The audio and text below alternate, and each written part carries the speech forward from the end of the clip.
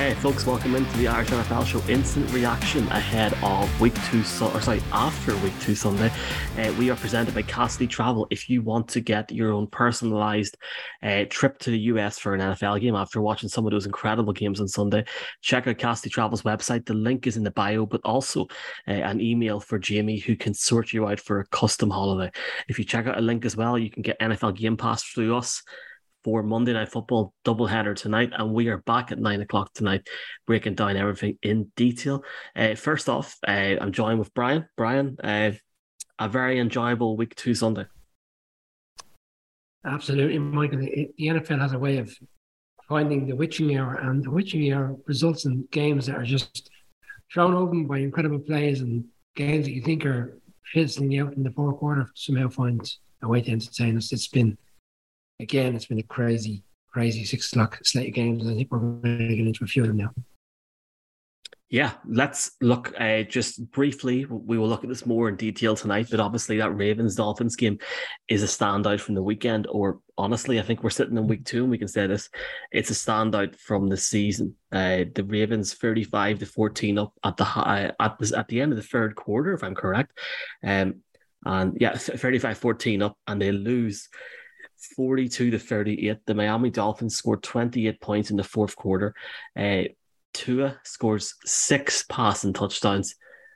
Absolutely nuts. Hell of a game, man. Well, I love the way you call this the instant reaction show, Michael, because it's going to take more than an instant reaction to get our heads around this game, because I picked the Ravens, you picked the Ravens, and I know Colin went for the Dolphins, but till they hit the fourth quarter, you saw the game as the way we expected, which was the Ravens are a team that are challenging seriously to be in the push for the Super Bowl, and the Dolphins are a good team, but they'll find it difficult when they go up against teams of the caliber of the Ravens. But what happened in the fourth quarter is just absolutely crazy. And Tua, you got to give credit to Tua. I mean, the guy has been, we spoke in our show Ballymount in June.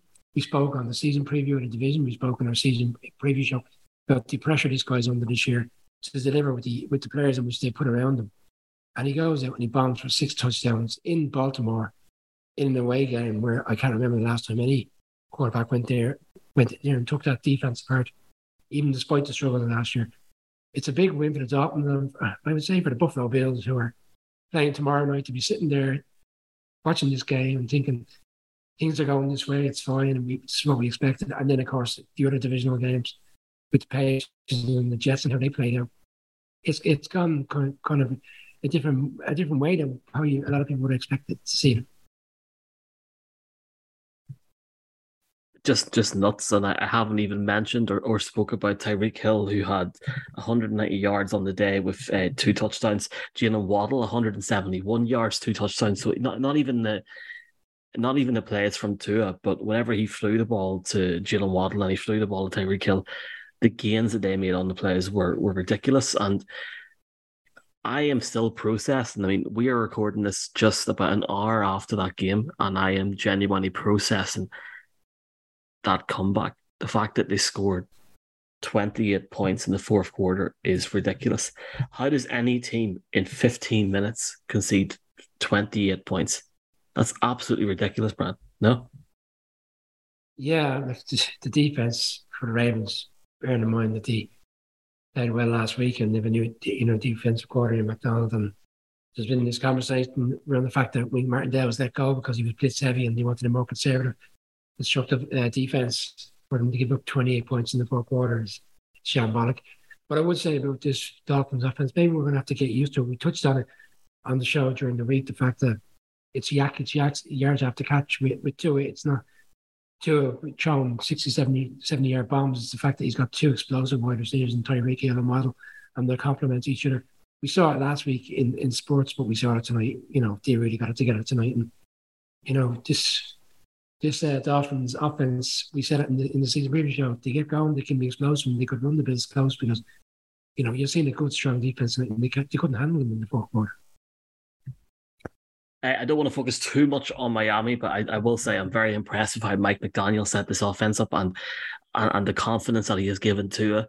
And obviously bringing in weapons like Tyreek Hill. They brought in obviously Waddle last year. let's see what they can do. You know, the minimum expectation for the Dolphins needs to be second in the AFC East and looking somewhere over that 10-11 win mark. And I guess if they can get that wild card there, or, you know, obviously now they're going to push to win the East, but it will be difficult for them to win 2 games against Buffalo. We will see. We've got Buffalo on Monday Night Football, and we'll talk about that at 9 o'clock tonight if you're listening to the podcast. This morning, 9 o'clock tonight, that'll be on YouTube and on Twitter as well, and the podcast will be up ASAP. But if you do want to get your preview for that AFC East team, the Buffalo Bills, your best bet is to watch it live. Lamar Jackson had, I think, through 3 quarters, and frankly, through the whole game, Brian, he had almost a perfect game. There was one point in the start of the second half where I couldn't find a bad point for him. He was 21 for 29, 318 yards, 3 touchdowns, but he also had 119 rushing yards. The man has betting himself, and so far it's paying off before he even tries to cash out. 119 yards, rushing 78 off a very explosive touchdown. You're right, Michael. He had a great game. You know, he didn't do very much wrong. There was the scoring in the first half that was ruled out, and they went for it on 4th down. It didn't materialise. They ended up fumbling the ball, and they still came back and put up so many points that you felt that the game was, you know, dead and buried from a Ravens perspective. I mean, he's going to walk off the field today and go, how did I not win this game? And ultimately, it's down on the defense. Their offense did so much. We said it last week about Bateman, the rookie wide receiver last year. He caught his first touchdown last week against the Jets. He caught another one this week. He runs off the opening kickoff for a touchdown. The Ravens will be looking at this game going, how did we lose this game? It's just, and it's a big one because the division is so stacked, you know, with the Bengals. Okay, the Steelers haven't won tonight, but they're obviously going to give you a game. And then we're going to come to the Browns and the Jets, I believe, in a minute. And that's another game that just had a very, very strange and bizarre ending that nobody expected to come forward tonight. I mean, with 2 minutes to go in that particular game, that game was dead and buried. It really was, and it shows you about the witching hour. We will talk more about that Dolphins-Ravens game 9 o'clock on Monday. And we're going to, let's talk about that Jets game. The Jets upset.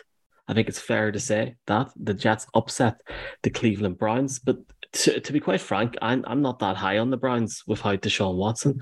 I don't really think Jacoby Brissett is the long-term, and I talk long-term, I'm talking 10 or 11 weeks of this season. I don't think he's the answer for them, but look, it's what they have to roll with, and it is what it is.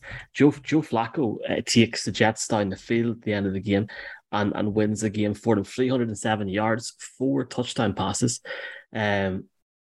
Just unbelievable, Brian. But for the Jets to go and score 17 points in the fourth quarter alone, especially after only having 14 points through 3 quarters, to shut the crowd up in Cleveland. And look, we've seen some of the Cleveland Browns fans. I mean, like, we'll maybe talk about this on the broadcast on Monday night, but I was delighted to see the Jets win. I'm not going to lie.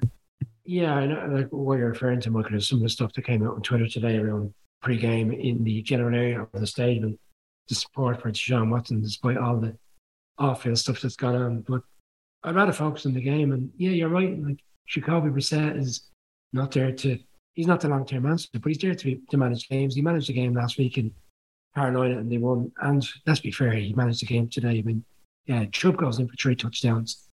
They're up by double-digit scores at the 2-minute warning. And then somehow find a way to give up 2 touchdowns. Give up 2 touchdowns. And then not only that, give up the first touchdown.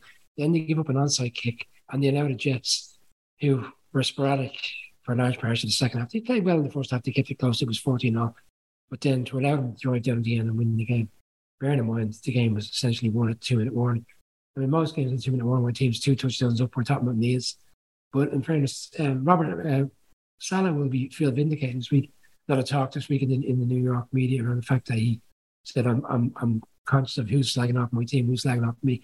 That's going to come back to bite you. So he will feel he's wronged a few people he'll be turned around this week. But let's be fair, the Browns blew this one big time.